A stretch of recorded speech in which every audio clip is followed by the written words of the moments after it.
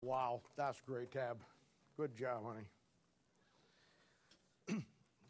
See Jenny back there. We need to insure your fingers for about $6 million. Well, today we're going to be again in chapter 3 of the book of Proverbs. And we're going to look today at one of the greatest promises and probably one of the greatest principles that's found in all of the Bible. And if you've been saved for just a couple of months, you've been saved for just a couple of years, or been saved for a lot of years, this verse should be one that you memorize pretty quickly. I think it's one of the greatest verses and probably one of the first verses that when I got saved and got back with the Lord that I really put into my life. And when we look at this verse today, there's a couple of things I want to accomplish. I never teach the Bible or try to preach the Bible without having 2 or 3 goals that I want to accomplish. And this passage is such a dynamic passage and has so much to it that first thing I want to do is I want to show you how that you take a verse like this and you dissect it. I want to show you how to take a verse apart in the Bible. And I want to show you how that when you do that, your goal is to squeeze every drop out of it. When you're done with it, you want to have just about everything that you can possibly get out of it. So we want to accomplish that. And then there's a single principle here, or a theme of this couple of verses that I think, we want to see today. And we want to also try to take it and develop it in your own life. Now, the first thing that we're going to talk about here is the second thing, the overall concept of this passage in this verse. And it simply deals with the incredible concept of God's hand in directing your life. Now that sounds like a simple thing. Sounds like it's nowhere near as exciting as if I was going to tell you who the Antichrist was this morning, or lay out some great deep book of the Bible, or some great truth, or tell you where UFOs came from, or who shot JFK. But I guarantee you the number one thing in your life that you better get down at some point in your life is the understanding of God directing you on the paths of life. The leading of God in the believer's life. And you know, there are many paths that we travel in our lives. Most people don't ever quantify it or think about it, but it's true. You know, there's a path that once you get saved of your Christian life. And you'll have to walk that path for many, many years. When a man or a woman gets married, there's a path that a husband has to go down. And for a wife, there's a path that the wife has to go down. Then after a while, you have a child. And now there's another path you've got to go down in life. And it's the path of being a father or a path of being a mother. Lots of different paths that life is going to present you that you got to go down, and you got to understand some things about God leading you. There's the path as God fulfills His will in your life. That you become more like the Lord Jesus Christ in everything you do. There's the path that you begin to fulfill God's plan in your life, that you do for God what He wants you to do. I mean, there's all kinds of people today that I believe they're truly saved, and I believe they're on their way to heaven. But they simply do not understand what God wants them to do. Why? Because they don't understand the leading of God, God's hand in their life. There's the path that ministry will take. If you develop yourself as you should, you're going to get to the point where you begin to let God use you in ministry, and that is another path. And yet that path will divide itself up into many other paths depending on where you go. We have seen and understood now that the book of Proverbs is about a wise man. And we've come through a lot of different scenarios of that, and we know that now from the book of Proverbs. And we also should know that the wise man will be a Christian that realizes that a life without God's hand in it, a life without God's direction, will always be a dead-end street. You're going to find God's people who are I believe they're saved as I am, and I believe they're going to go to heaven just like I know I'm going to go to heaven. But their life is an absolute dead-end street. Their life is total chaos, and probably will stay so for the rest of their life. And you know, we like to blame our problems, and we talk about this all the time, on everybody else and every other circumstance, but I guarantee you, the basic fundamental issue of why we have problems in our lives and we have chaos in our lives is simply because we go through a path of life or multiple paths of life without God's hand in it. without God's direction. And that'll never, never, never work for you. And we also know that it's the promises and the principles of life that are found in the Bible, like the one we're going to look at today, that form the foundation and the bedrock of our walk and our relationship with God. It was funny. Everybody was excited when we were going to start the book of Proverbs, and I was too. I told you I never really taught it verse by verse, and probably been through it 100 times or so, but it was exciting to me, and everybody was excited about Proverbs. But now, how quickly we see that when we begin to do it biblically, this book unveils who we really are in life, in spite of who we think we are. It's an incredible book. And you'll see by the time we're done, some of God's people will be done. You know, it looks like a great book. We can get all the wisdom of God, and everybody wants knowledge today. Everybody wants wisdom, but they don't want to do what they've got to do to attain that. And when you start to get into a book that from the outside you think, wow, God's wisdom, but then you see all the things you've got to change and what you've really got to become to be. This book, Biblically Pride, will, as far as I'm concerned, will either make you or break you. Now, as I stated, this is one of the great promises and one of the great principles in the Bible we're going to look at, and it's in Proverbs chapter 3, verse 5 and 6. Let's look at it. Here's what it says. If you don't have this marked in your Bible, if you don't have this on your memorization sheet, I'd get it on before you leave today. For it says, trust in the Lord with all thine heart, and lean not unto thine own understanding. In all thy ways acknowledge him, and he shall direct thy paths. Now, Father, we come to you today, and we thank you, and we praise you for all that you do for us. We do love you. Now, Lord, I believe that the majority of the people here today, if maybe all of them, Lord, I believe that they really want to do what you want them to do. I don't believe there's anybody here today, and maybe I'm wrong on that, but I don't think there's anybody here today that just has come to church because they want to live a life that's a dead-end street. But so many of us wind up on that dead-end street, and help us today to understand why. Help us to understand this great truth that probably is one of the greatest truths in the Bible. And I remember years and years and years and years ago how that you gave me this, and it was the cornerstone for where I built my relationship with you. So help us today. Maybe there's some young Christian out there that they're where I was so many years ago. Help them build their foundation on this great principle as you did me. And we'll thank you and praise you in Jesus' name and sake we ask it. Amen. You know, sometimes people get confused by the way I use words. I'll talk about principles and I'll talk about promises. And I've had people ask me before, what's the difference between a principle and a promise? Well, a principle, not all principles are promises, but all promises are principles.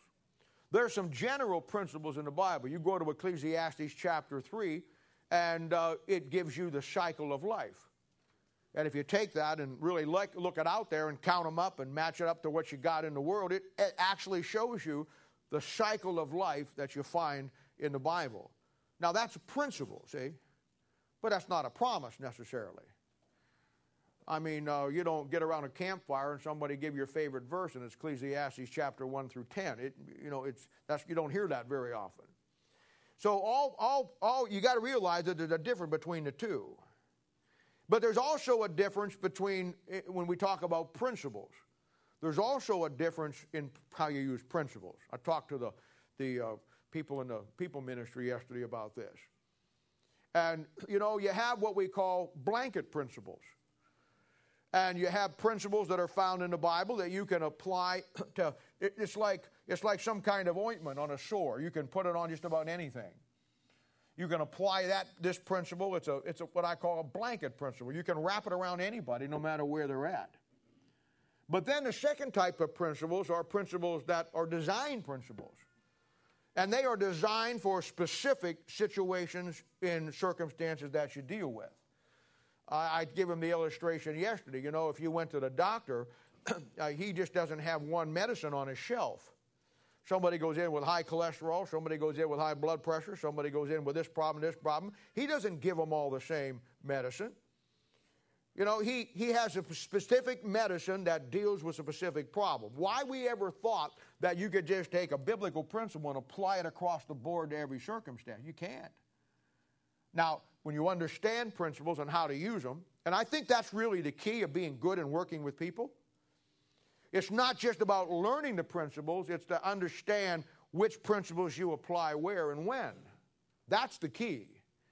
Anybody can get a list of principles, but taking a blanket principle and trying to put it to a specific problem when there is a specific principle for that specific problem, you see, it can become problematic and it can cause a lot of problems. And you're going to find that in dealing with principles, that there's two kinds. Now, Proverbs chapter 3, verse 5 and 6, that's a blanket principle. You can apply that to anything in your life, anybody, anywhere.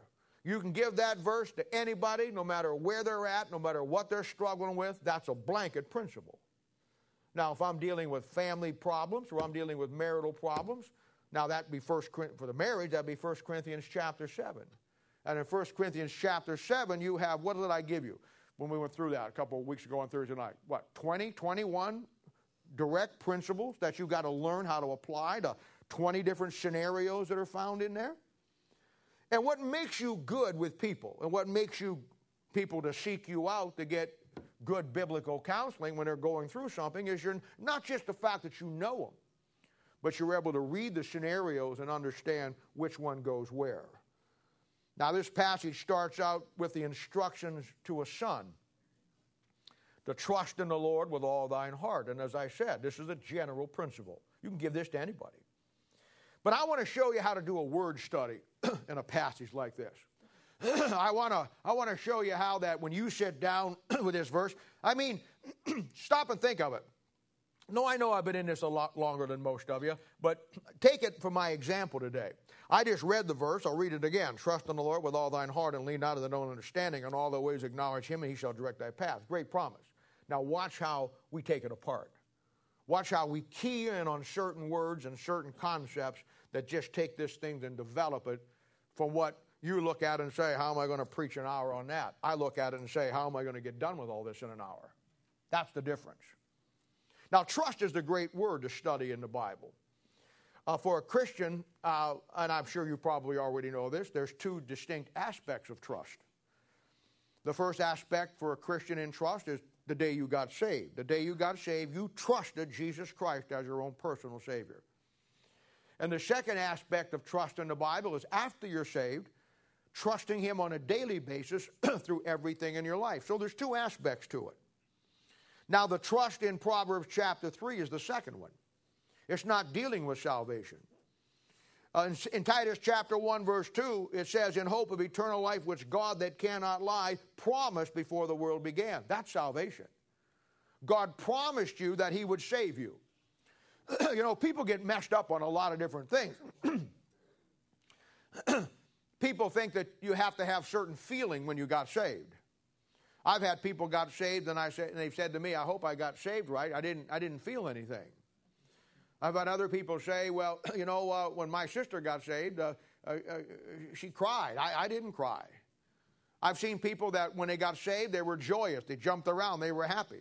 I've seen people when they got saved, got up and say, well, thank you, preacher. That was really good. Salvation is never about the feeling. Salvation is never based on the circumstance. Salvation is simply based on the promises that God gave you. He told you, if thou shalt confess with thy mouth the Lord Jesus, and believe in thine heart that God hath raised him from the dead, thou shalt be saved. That's a promise. He said, whosoever shall call upon the name of the Lord shall be saved. That's a promise. I'm not saved because I feel saved. Now, I know you're going to find this hard to believe, but there's some days when Bob Alexander gets up that he doesn't feel saved. And I'm sure there's days in your life that you don't feel saved. Aren't you glad your salvation isn't based on how you feel about it? Amen. Thank God. See, I can have the worst day of my life and I can take comfort in the fact that I'm saved. Because my feelings had nothing to do with my salvation. My salvation and your salvation is simply based on the naked promises of the Word of God plus nothing. Amen. You say, well, I don't feel saved. That doesn't mean you're not saved. Did you claim the promise? If you claim the promise, you're saved. It's just that simple. But we get all kinds of weird concepts about that, you know. And it's not true. Salvation is simply never based on the promise. It's always based on the promises of God. And when you get saved, then it's the same principles and the same promises, but a different subject, that keeps you after you're saved. And, you get saved and you have to fulfill your walk with God. And both your salvation and both your fellowship after you're saved are both built on the same thing, principles and promises. Just about two different areas. That's all. Trust is a key word in the Bible. And when it comes down to our life with God and our walk with God, it's based on a different set of promises than salvation, but it's based on the promises and the principles. 2 Corinthians chapter 7, verse 1 says, having therefore these promises, dearly beloved, let us cleanse ourselves from all filthiness of the flesh and spirit, perfecting holiness in the fear of God. Now that's a saved man. I've laid out the book of Hebrews several times for you, and I've told you that in Hebrews you have a comparison. It's a comparison of chapter by chapter of the Old Testament versus the New Testament, and he shows you chapter by chapter and section by section how that the New Testament is better than the Old Testament. And in chapter 8, verse 6, he says this, and this is what makes it better. He says that the New Testament is built and established on better promises than they had in the Old Testament. See? When you get into your Christian life, whether it's after you're saved, it's always about the promises. And not all principles will be promises, but all promises will be principles. And that's a great thing when you understand that. And the two questions that you and I have to continually ask ourselves over and over again, every day of our lives, is simply this. If I can save him, if I can trust him, if I can trust him by the promises he gave me to save me, why can I not trust him with the promises to get me through everything in life every day? And I must tell you, the second was a lot harder than the first one. But in both cases, the answer is the promises of God. And do you know why some of God's people, bless their hearts, and I pray for them, I feel sorry for them, but you know why some of God's people never get the victory in their lives that they want and we certainly need? It's simply the fact that they ever get to the place in their life where they can ever learn to trust God through the things of life. And trust is one of the most key words you're going to find in the Bible. Trust is the basic element that's key to every relationship, and it's a fundamental bonding power of any relationship you're going to have. Not only is it important in the Bible, but it's important in everyday life. You know, in a husband and wife relationship, the key element above all the other aspects of that relationship is just based on one fundamental concept, trust. That's all it is. I don't care where your relationship goes. I don't care if it's good, bad, or indifferent. I'm telling you this. The fundamental, basic aspect of any relationship, whether it's in the Bible or it's in your personal relationship with somebody, will be the element of trust. I hear it all the time. He lies. I can't trust him. I hear it all the time. She deceived me. I can't trust her. I can't trust him. I can't trust her. You see, when you begin to train up your children, you see it. We've talked about it, many of us. Your kids get to be 14, 15, 16 years old now, and you want to give them a little space. You know, you want to let them go out with their friends, and you say, call me at 10 o'clock and let me know where you're at, or I want you home by 11. And you know what? They get home at 12:30. Trust is gone. You find out later that they said, well, I was over at Janet's. They weren't over at Janet's. They were over at Bill's. Now, that's a problem. It's a real problem if it's your son. John's got a mattress, so you can probably pick up.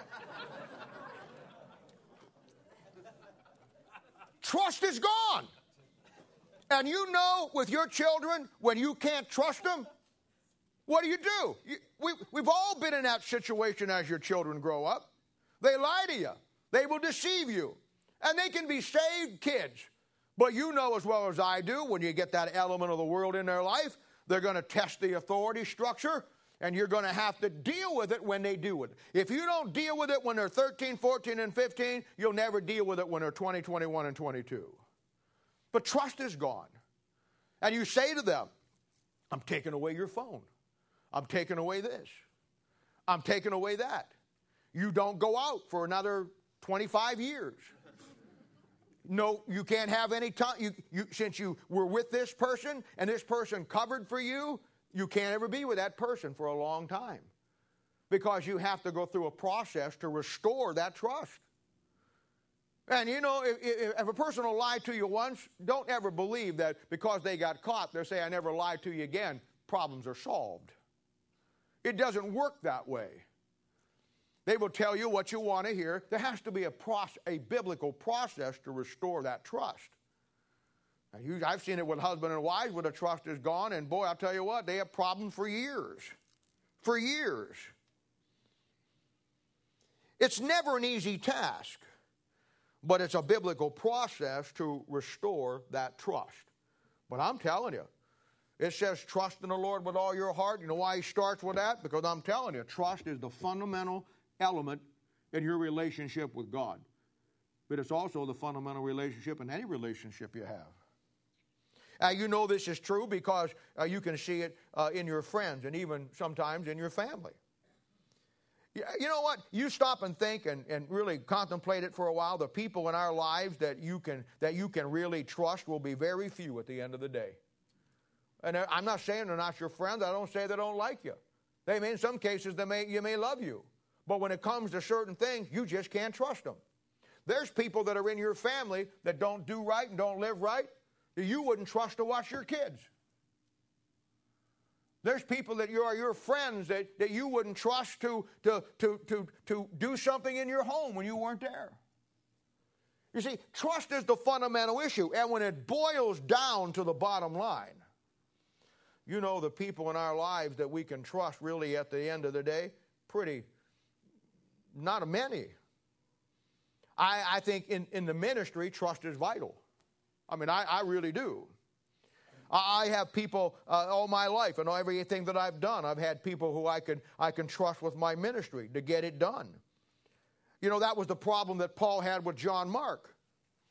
And you remember the story of John Mark. John Mark wanted to go on a missionary trip with Paul. Paul said, okay, I'll take you.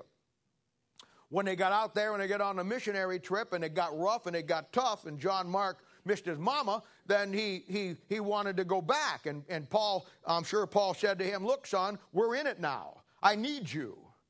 We've got responsibility here. There's things that you got to cowboy up. You got to man up. We've got to be able to accomplish some things. We've got some things that God has called us to do.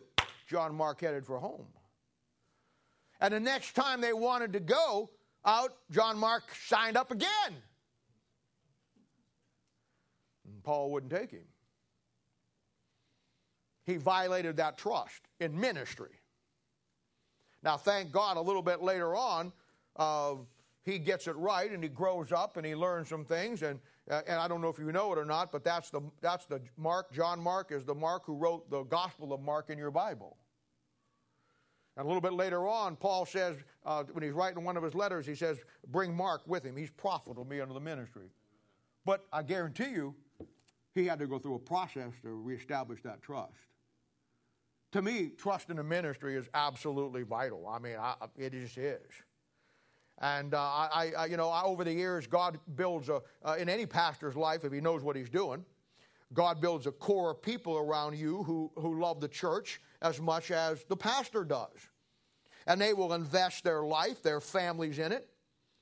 And you never have to worry about, when you give them something to do, you know they're going to get it done. One of the bywords of the word trust is a big word for me, and it's the word loyalty. And, it's a tremendous word for me. And as I said, it's a byproduct of the concept of trust. The two go hand in hand.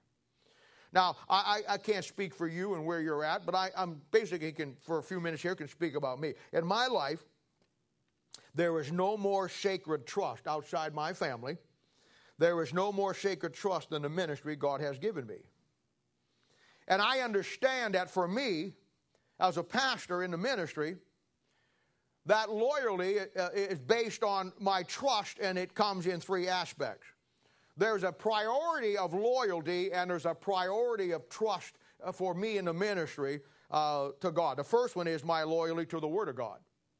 Now, I know I need to be loyal to you, and I'll get to that in a minute, and I am loyal to you, but can I say something to you? My loyalty to you is worthless if I'm not loyal to the Word of God first.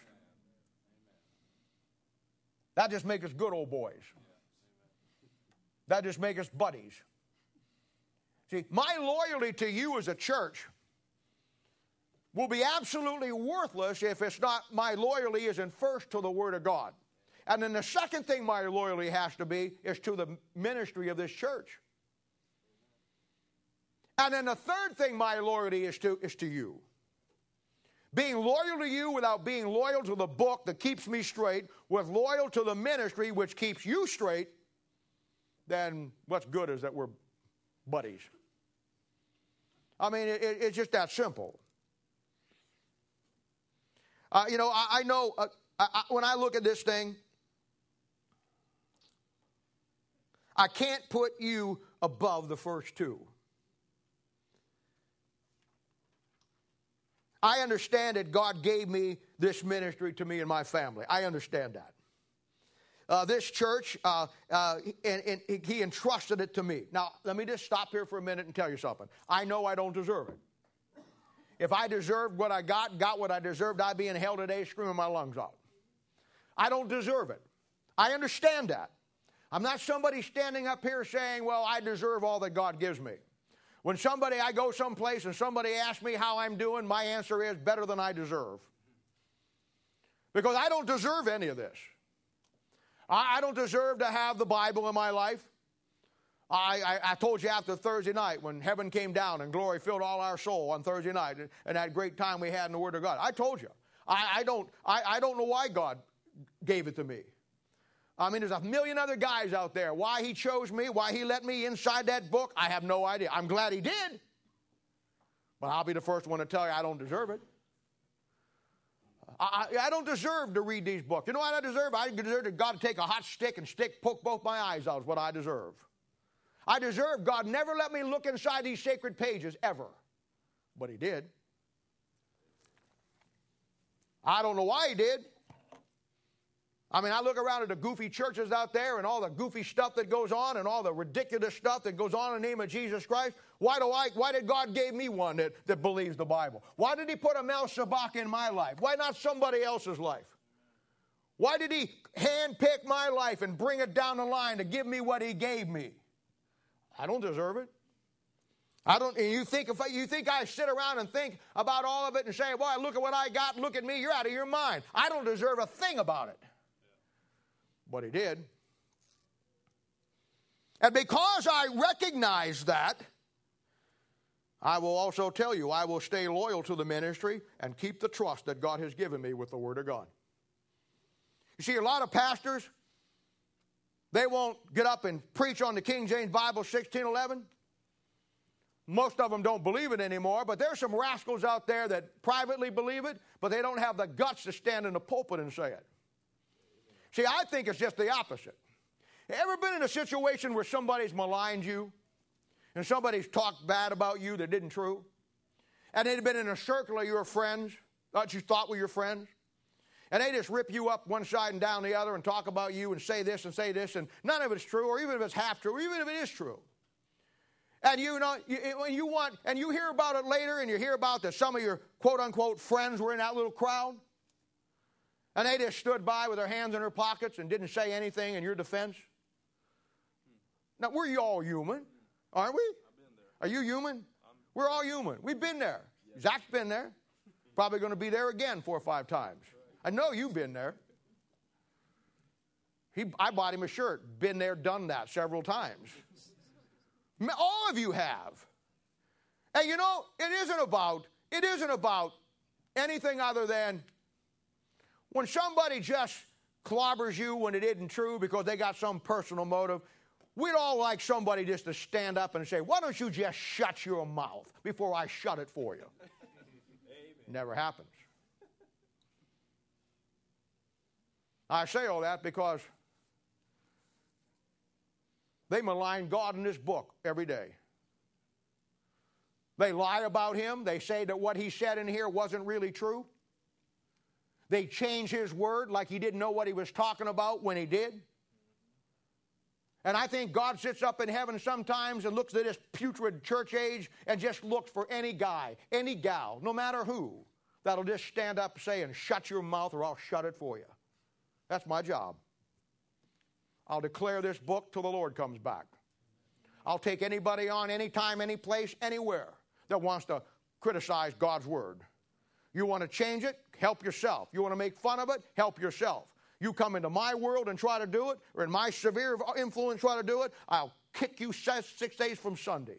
You'll never know what hits you. You know why? Because God likes that.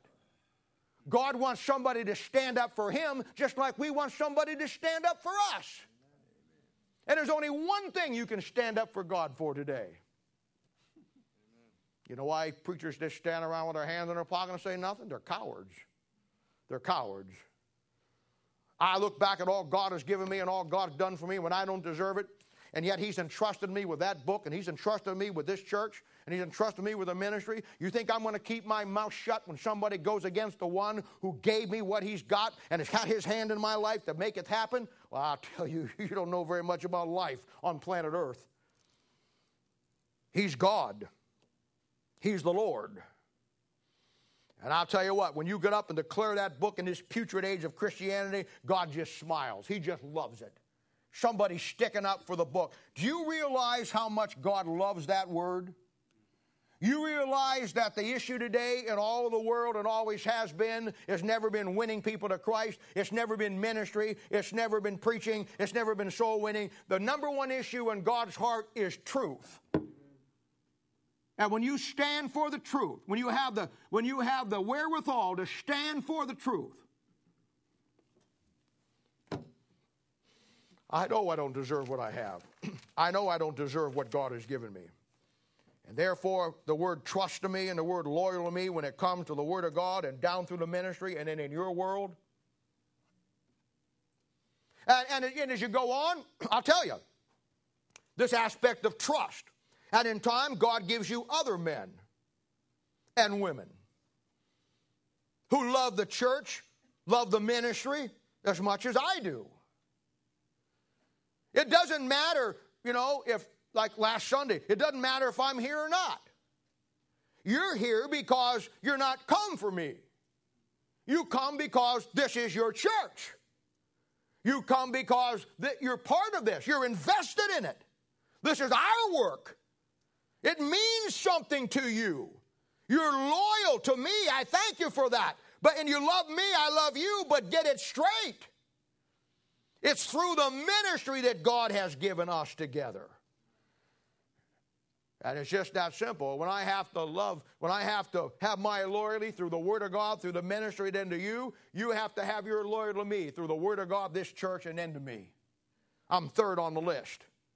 Loyal to the Word of God, and that sacred trust that God has given you as he's given it to me. Loyal to the work of God and the sacred trust of this church that he's given us and the young Christians that come in to protect it and to teach the truth. Then, third and final, you're loyal to the man of God. I'm third on the list, as I should be. Truth to be known, I shouldn't be on the list. In any church, I don't care where it is, in any church, there'll be people who just come to take what they can get and never give anything back. Now, we don't have a big problem with that here. I'm not saying it doesn't exist. It exists in every church, but we are a little different in some aspects. But you're going to find people who never lift a finger to clean a bathroom. You'll find people that come to church to get the Bible. Their notebooks are filled. Their Bible's filled with what they get. They wouldn't replace a toilet paper. They wouldn't pick a vacuum cleaner up to clean the floor. They wouldn't do anything. They're the last ones here and the first ones out.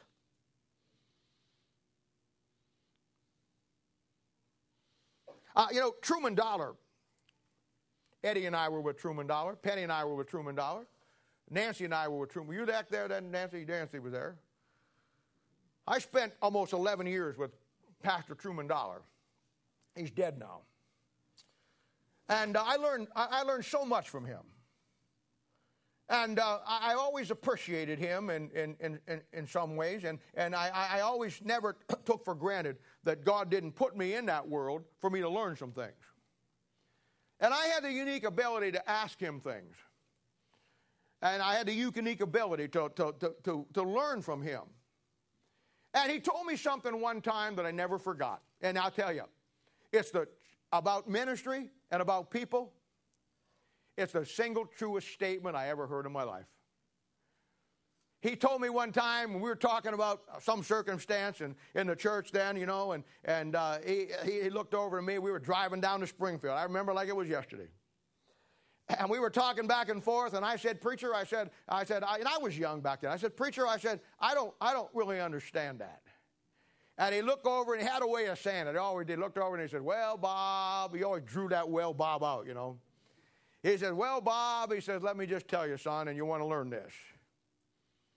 People will never remember what you did for them yesterday. They're only going to want to know what you're going to do for them today. That is so true. That is so true. That is one of the absolute truest statements I ever heard in my life. I had a family one time, and several families over the time, a family one time when we first started our church. And they didn't have a lot. And, you know, our church I help people. We just never brag about it. And we try to help make sure everybody's got what they need whenever we can and all of those things. And this was a family like that. And I made sure they had gas when they could come to church. And their kids probably 3 or 4 Christmases, we gave them money and gifts and that so their kids would not have a Christmas. You know, I can't live with that. And we try to do everything we could do. And we helped them with food. And when their car broke down, you know, we helped them get that fixed. And one day, and I got to also tell you this. These people never did anything in the church. They never picked up any piece of paper. They never did anything. They never said, well, we need to help. We want to do that. Nothing. They took. And one day, somebody called me on the phone, and it was on that multimedia facet, deep, dark sides of the bottomless pit, Facebook. And there on Facebook, somebody sent me that thing that this woman, the mom, is bad-mouthing the ladies in our church. And saying that the church is this and the people are this, and, you know, I don't like these people and I don't like this. And so I called the husband on the phone, and I said, we need to have a meeting. And I sat down, and I asked him, I said, look, I said, what's the deal here? And his wife was there, and his wife said, well, you know what, there's just some ladies in the church that I just don't like. And I said, oh, I'm glad you explained it. I get it now. Those same ladies you don't like give their tithe every week when you don't. Those same ladies every week are the ones who put it together for your kids to have a Christmas. Those same people that you don't like. I got it now. You don't like the people in the church. You don't like the church. You just like our money. They didn't come back. I wonder why that was. I had a lady one time, lied to us, said she had some terrible problem, which she did. She got more terrible problem than she knows about. She came to me and she said, look, I got this terrible tragedy that happened, and I'm getting a check from back home to help me get where I need to go, and I can't cash the check till Monday, and if the church could lend me the money, I'll as soon as I get the check, I'll get you the money back. And I said, absolutely. You got an emergency, which she did. I'll help you get there. We'll do it. No big deal. We gave her the money. She went up there, never saw the check, found out 2, 3, 4 months later. Not only did she go to tell us the story and got, I don't know, she only got like $200-some, but she's told the whiny story to somebody else and they gave her $700. When I figured it all up, she made $1,100 off of everybody. Cared nothing about the church. And then had the gall on her Facebook to badmouth the fact that we didn't do anything for her.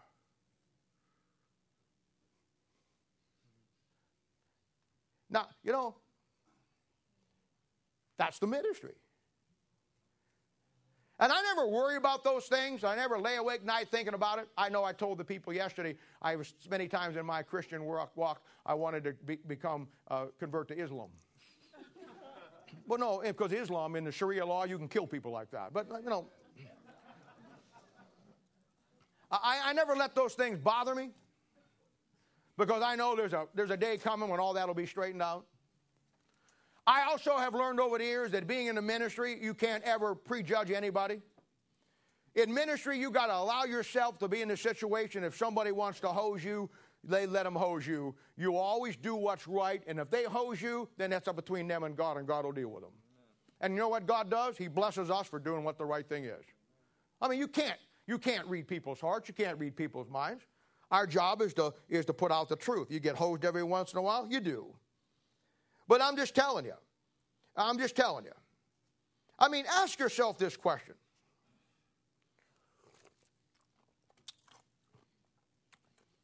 My dentist tells me not to chew ice. Don't tell him. This is a personal question. Ask yourself this. I ask myself this all the time. You're the pastor now. I'm gone. You're the pastor now. You're the pastor. How'd you like to build a church with people like you? How'd you like to be the pastor and have to build a church with people like yourself? I mean, you got to pay the bills. You got to operate the ministries. You got to do the work. How would you like people to be committed to your church the way you are committed to this one if you were the pastor? That's an excellent question to ask yourself. You know, someday I won't be here. I'll be gone. I'm 63 years old. I was watching a thing the other night on television, and I was listening, and it talked about this guy, and it showed his picture, and it said he was 70 years old. And I'm thinking to myself, that's really old. Then it realized I'm only 7 years away from that. 2 more years, I get to sign up for Medicare. I can't fathom that. I don't feel 63. I don't think like a 63-year-old. I never give a waitress a tip if she asks me if I'm a senior citizen to get the discount. I'm not paying any senior citizen discount. Guy asked me one time at the grocery store, are you a senior citizen? I'll give you the citizen. I said, let's go wrestle out in the backyard and we'll tell me then if I'm a senior citizen. I don't know when those gym shoes come in the mail that's got the Velcro straps on them, but I'm sending mine back.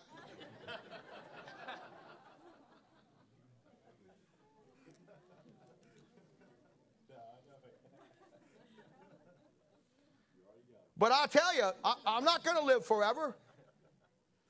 And if the Lord doesn't come, this ministry will have to go on. I mean, bless your hearts, there's some of God's people that can't even get to church the 3 Sundays in a row because they're too busy.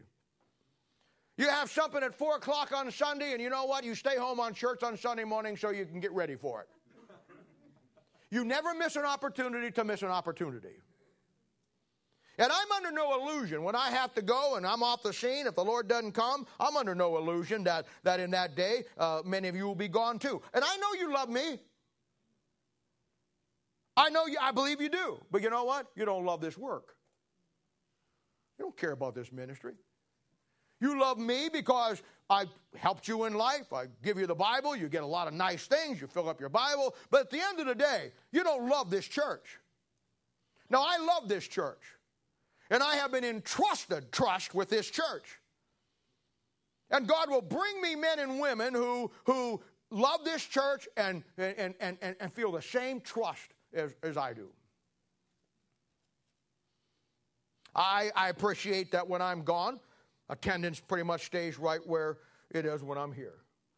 And I'm sure you got people out there that when they find out I'm not going to be here, they're not here. But I appreciate the fact that that's true. Now, last week I was gone up there in Vermont, and Danny preached. And Danny will preach the Word of God as good as I can every day, anytime you want to hear it. Last time I wasn't here, Bob preached. Bob will preach the Word of God as good as anybody I could on my best day or my worst day. When my wife was in the hospital and I was between a rock and a hard place, I made one phone call to him on a Saturday night, and I said, I have you to preach tomorrow because I got a situation here. He said, no problem. I listened in that day, and I wept. I wept. God gives you men like that. When I was gone last year, Joe Christensen preached. You will find that there's a depth to men in this church that they don't just preach three little outlines in a poem. There's a depth to them because of the Word of God. We used to go down to Joplin. And they would ask me afterwards, and I'd always say, no, I've had my fun in the sun, man. Running around preaching is not what I'm looking to do anymore. And I'm waiting for them shoes to come with them Velcro straps on them. But they'd always come up to me and they'd say, where do you find guys like that can preach that way? I always tell them, you don't find them. You got to build them. But God builds a core. And there's many other guys and gals. I tell you, I'd put some of you guys or some of you gals up against any preacher in this country when it comes to that book. I've heard them all. I've listened to them all. And I hear you. And it's like milk toast. With you, it's like trying to get a drink out of a fire hose. Think about that one for a while.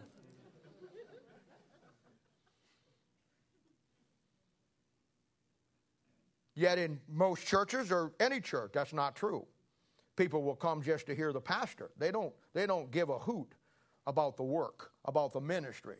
It's all about what they want. You'll never build a work of God with those kind of people. The Bible says, trust in the Lord with all thine heart. And you see, the real issue about trust, and this is kind of ludicrous and ridiculous to even say this, but it's true. The real issue with trust is simply this. It's not the fact that we can't trust God. It's the bottom line that God can't trust us. That's the problem. Now, this verse will show us that in great detail. All right, look at verse 3 now. Here's what he says. He says, trust in the Lord with all your heart. First thing I want you to notice in our little word study of this thing is that you can't trust God with half your heart. You can't trust it with part of your heart. It's got to be 100% of your heart. And right there you'll lose 85%, if not 90% of God's people. If you're not willing to give God everything, then you're not giving him anything. There's no halfway measures with God. This trust is the heartfelt confidence which leans and relies on the Lord and counts him faithful to do what he's promised in your life, in your walk. And the number one issue with God's people today, it's real simple. See it all the time. They're just not totally sold out. Not to God, anyhow. Oh, they want God in his word, but they totally want it on their terms. Paul said in Romans chapter 1, verse 1, he said, Paul, a servant of Jesus Christ, called to be an apostle, separated under the gospel of God. You see, we're just not at the point of salvation. We're separated from the world. But then when you begin to walk with God, you got to get separated from the world, but then you got to get separated to something. And most of God's people have been separated from the world. They just never bothered to get separated to anything. And that's why they don't care about churches. Oh, they love the Bible. They love the preachers. They love the people. They just don't love the work. So they make no investment in it. I've told you before that when God went back to heaven, he replaced himself with three things. I've told you many times. He replaced himself with the Holy Spirit of God. He replaced himself with the Word of God. And he replaced himself with the local church. They're all important. And you've got to have a trust and a relationship and a loyalty to each one of them. Now, the next part of that verse says, and lean not unto thine own understanding. And I will say this to you, brother, if there's anything that will get us in trouble, it's going through life by your own understanding. They say, let your conscience be your guide. They say, follow your heart. Follow your comma. Follow your dream. I have a dream. Pursue your happiness. Listen to that still small voice inside you. Yeah, that demon you've been hanging out with for the last 25 years. Saw a thing in a paper one time, it said, in the religious section, it said, big thing, go to the church of your choice. Don't ever do that. Don't ever go to the church of your choice. Go to the church of God's choice. Lean on thine own understanding. And the reason why every one of us have gotten ourselves into some of the most bizarre, traumatic, tragic, catastrophic situations in life is simple. We operate in our own understanding instead of God's understanding. And many times we do it by choice. All secular education, unfortunately, 98% of most churches today teach you to rely on your own understanding. They have to, but they don't have a Bible anymore. I told you Thursday night, somebody asked a question. When you lose your Bible, you lose 7 things. And it absolutely puts you in a no-win situation. Going to a church that doesn't believe and teach the King James Bible as the Word of God, as the absolute Word of God, will without a doubt destroy you, your family, your kids, and everybody connected with you.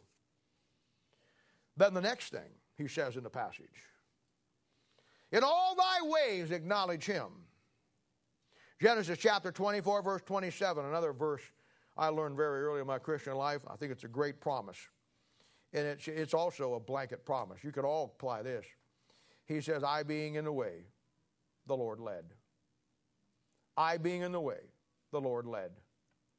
And the next verse says, in all thy ways acknowledge him.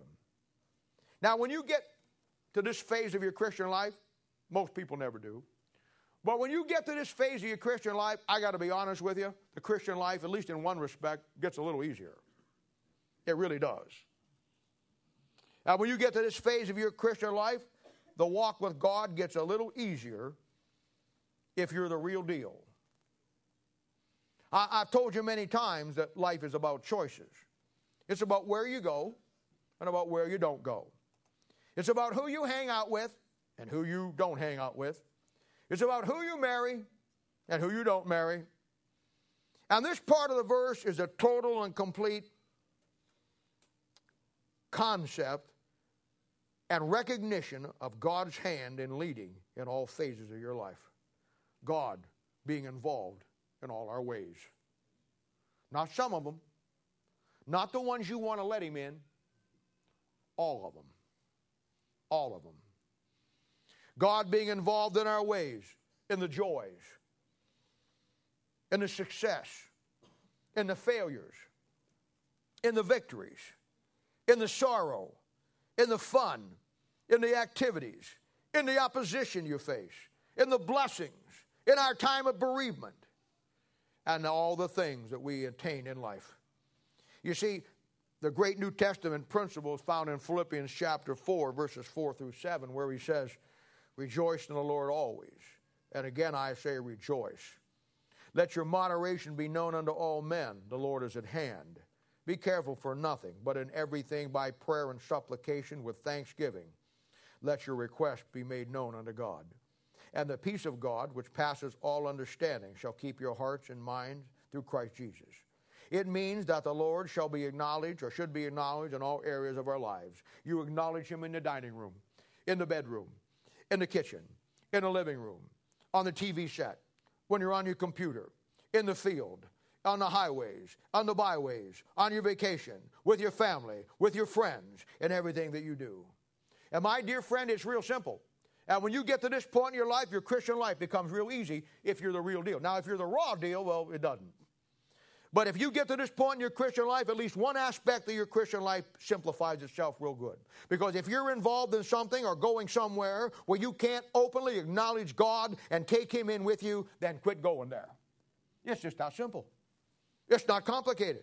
Wow. Well, that fixed 98% of our problems today. He says you acknowledge him in all your ways. That's the way you are in all that you do. Not just when you're here on a Sunday morning to put on a show, when nobody sees through Monday through Friday and Saturday. Brother, that thing right there will cure you or kill you. We should keep our ways always before him. And so open that you can call on him at any time, in any place, in front of anybody. Now you see how that fixes us? We are the biggest bunch of spiritual hypocrites you ever saw in your life. I mean, you go to a public restaurant and sit down there to feed your face. Do you ask God's blessing publicly? Or are you one of those kind of secret agent Christians that just kind of, bow your head like you got something in your eye? You go to your friend's house for a cookout, going to watch the ball game, and they break out the beer and start passing it around. You get your beer in a hand, and then you ask God to bless it? Acknowledge him in all your ways, or just the ways you want to acknowledge him? This thing will kill you, man. I mean, you never saw a deer hanging upside down with his guts hanging out more than you'll see yourself when you look at this passage. This thing will kill you, man. In all your ways, acknowledge him. Then the last part of this great passage. And he shall direct thy paths. The hand of God in your life and my life. You know, all of us, we all go through tough times in our lives. Nobody's going to escape it. Some of you have had to bury your mom and you bury your dad and lose your family. I lost my dad when I was 20 years old. I understand. My mom's up in her 90s, and I know that she's got more time behind her than she's got ahead of her, and someday I'll have to preach that funeral, and I'll have to say goodbye to her. I know that. The tough times will come in your life. Tough times will be in my life. It's the truest statement I ever heard. Life on planet Earth is a vale of tears, man. You're always looking through the tears. And I totally understand the process of getting biblical principles in your life to get you through. I preach on it all the time. How many times have you heard me say that your heart is like a bank account where you put money on the account, biblical principles. And when you have a tough time, you draw off the account. I believe that. I do. I believe that as much as I'm standing here. You've heard me preach 1,000 times, Psalm 119, thy word have I hid in my heart that I might not sin against thee. I believe those things. But I got to tell you something. And I can't speak for you now. I'm speaking for me. I think I could get through anything in life, no matter how hard it was, no how hard it would be, without any of the Bible principles. I thank God for them, and I'm not taking away from them. But I want to tell you something. I'm trying to make a point on this principle. I think I could get through anything in life, no matter how hard it was, without any Bible principles if I didn't have a one. But if I just know I'm right with God and where God wants me to be, and His hand is in my life, and He's directing every facet of my pathway, whatever I'm in, that would be good enough for me. If I know He's got His hand in it, I believe Romans 8:28. I believe that all things work together for good to them that love God, who are called according to His purpose. I believe that. I believe that. I can rest in that, no matter how hard it is, how bad it is. I thank God for the principles. But if I didn't have them, and all I had was what I was going through, and like what Job had. He didn't have a Bible. He didn't have any of the stuff that we got. You know what got him through? And he went through in 7 days what you and I will never go through in a lifetime. You know what got him through? He knew that God was in his life, and God was directing him. It got to the place where it got so bad, we bail out when it gets nowhere near that bad. It got so bad for him, and then 3 friends show up, Dr. Fine, Dr. Howard, Dr. Fine, and they start to ridicule him and give him all kinds of problems. And when he's at the height of it, when he feels like he can't go any farther, and it must have been a terrible time. None of us will ever understand what he went through. But when he got to that point in his life, instead of quitting, instead of bailing out, instead of blaming God, instead of finding all kinds of fault, you know what he said? He said, "Yet though he slay me, will I trust him." Trust is a great thing. It's a great thing. And if we know that God has got His hand in our lives and He's directing us, there should be nothing in life we can't get through without the Bible. Thank God we got it. David one time sinned in numbering the people, back in 2 Samuel chapter 24. And when God came down and held him accountable for it, God gave him a couple of choices of how God would chastise him. Let him pick. I love that. It's like that big game show. Door number 1, door number 2, and door number 3. You get to pick one of them behind it. Well, he said to David, David, I'm going to come down and clobber you. But I'm going to let you choose. 3 doors up here, David. Door number 1 is I'm going to send famine in the land for 7 years. Door number 2, your enemies are going to come down and kick the fire out of you. Door number 3, God, am going to send pestilence to you, and I'll deal with you guys, and I'll send pestilence for 3 days. David said in 2 Samuel chapter 24, verse 14, didn't even pray about it. He says, I am in a great strait. Ever been in a great strait? You know what a great strait is? That's a situation where you got no movement. You're stuck. A great strait is a straight way, and you're stuck in the middle. You can't turn around. You can't go back. You can't turn sideways. You're in a great strait. Let us now fall into the hand of God, for His mercies are great. Let me not fall into the hand of man. David, you know what he said? He said, I don't care how bad it is. I don't care what God does. I know God's going to deal what's right with me. He's going to do right with me. and I'm going to let him whip me because I don't want the other nations to whip me. I don't want this to happen. I'm going to trust in God, and he's never hurt me, and he'll only give me what I need, and he'll not give me one more inch than I deserve. And he trusted the Lord. Pestilence came down for 3 days. Listen, I'd rather be on a train track with my car stalled, my door locks jammed, and a 90-mile-an-hour train just 100 yards heading my way, in God's will, in God's plan, with God's hand in my life, than home in my bed, tucked in with the covers around my neck, without the hand of God in my life. Amen. And the majority of God's people today have no clue what I'm even talking about. They live in a world of relying on their own understanding. And they deceive themselves that God's hand is in their life when he isn't 100 million light years around. We say we want to follow God, but it always has to be on our terms. There's always a condition. There's always a string attached.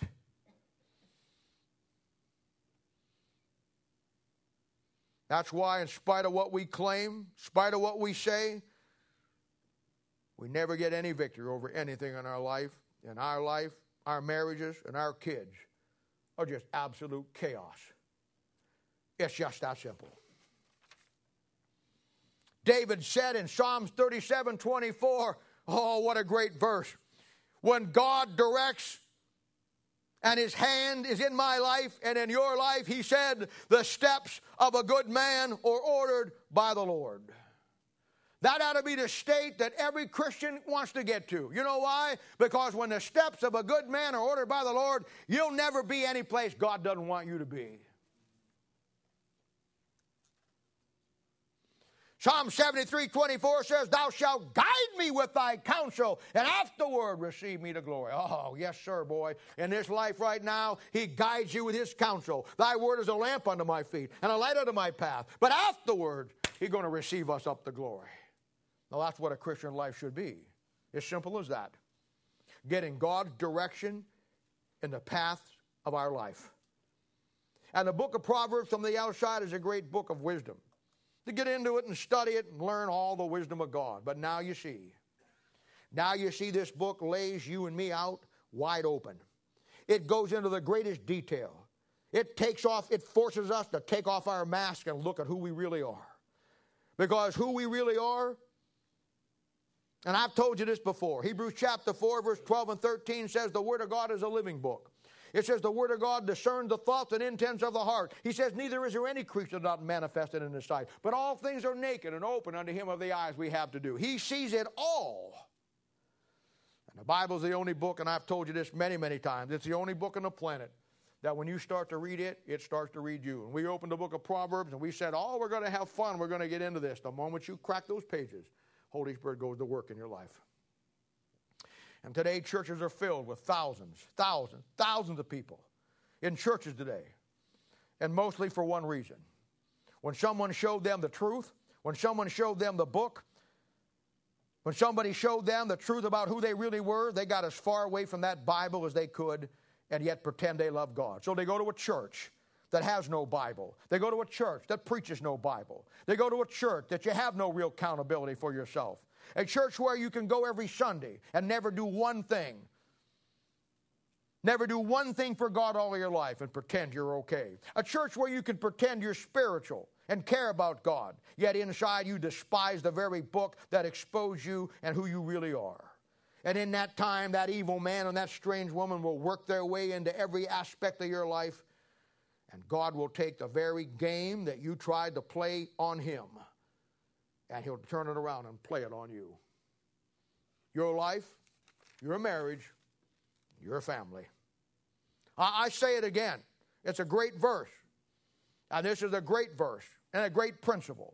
And this is a blanket principle you can apply across the board. Job 9:4. He is wise in heart and mighty in strength, who hath hardened himself against him and hath prospered. Nobody.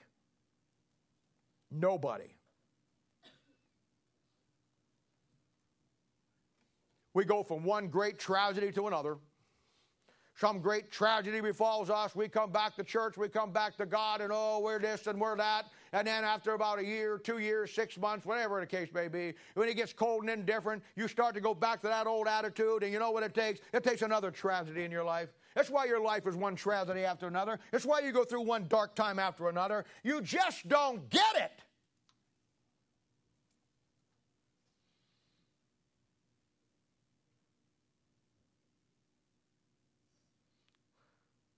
Trust in the Lord with all thine heart, and lean not on thine own understanding. In all thy ways acknowledge him, and he shall direct thy paths. The leading of God, the direction hand of God in our lives. You know, years ago, I was up in the New England area, and I was preaching up there, and it was one of those seaport towns. I want to say it was Gloucester, but I can't remember exactly where it was. It was so many years ago. And I was staying with a family, and they had a little boat and took me out. It was a neat little deal. We were coming back into the harbor. Big old lighthouse there. Beautiful place. And it was getting toward night, and as we were coming in, these 3 huge lights. I mean, they were like, from my thing, it looked like they were 200 yards apart. 3 huge lights were across the back of the bay. And I asked the guy, I said, wow, I said, that's pretty neat. Who couldn't find that? And he says, oh, he says, don't go by that. He says, this is one of the most dangerous harbor entrances in all the world. We've lost more ships on these rocks because it's such a narrow channel. And he says the bottom of this ocean, or here going into this channel, is just strewn with ships that sank because they hit the rocks. He says, you know, about 60, 70 years ago, some guy designed a format that we could all enter in safely. He took and he put 3 lights, like you see them out there, and he says he's put them in such an array and such a design that when you see the 3 lights or you see the 2 lights, you're headed for the rocks. But if you get at the right angle to come into that, all 3 of those lights line up to be one light. And as long as you only see one light, you're on the safe path to get into that harbor. I thought to myself many years later, you know, that's exactly what the principles in the Word of God do. When you've got an issue in your life and you've got a problem in your life, you know what you have to do? You have to line up all the biblical principles till they come into one focus. You have to take all of those blanket principles and all those specific principles, and when you start putting them into your life, they'll all line up into one. That's the safe course into the harbor of God. It's just that simple. It's just that simple. In our lives, when you have an issue, a decision to make, a problem to solve, you look to God for his leading, not to your own understanding or someone else's. You have to first take into account all the principles that come into play, the direct ones. And then when in your life, by the Word of God, they all line up as one, it's clear to proceed. It's like studying the Bible. You never need a pair of scissors when you study the Bible because there's never left anything hanging out that you got to cut off. It all goes together. It all fits perfectly. And the principles of the Word of God, when you apply them right in your life, they'll line up, and all of those principles will come into one central path to follow. All the principles, not just the ones we like. And if you don't, then just like so many of those ships up in that New Linger Harbor, you'll wind up on the rocks in your life. Yea, Proverbs is a great book for sure. But I know of no other book in the Bible that exposes who we really are faster than the book of Proverbs does. And I encourage you. You know, I encourage you. My encouragement to you through the book of Proverbs is simply this.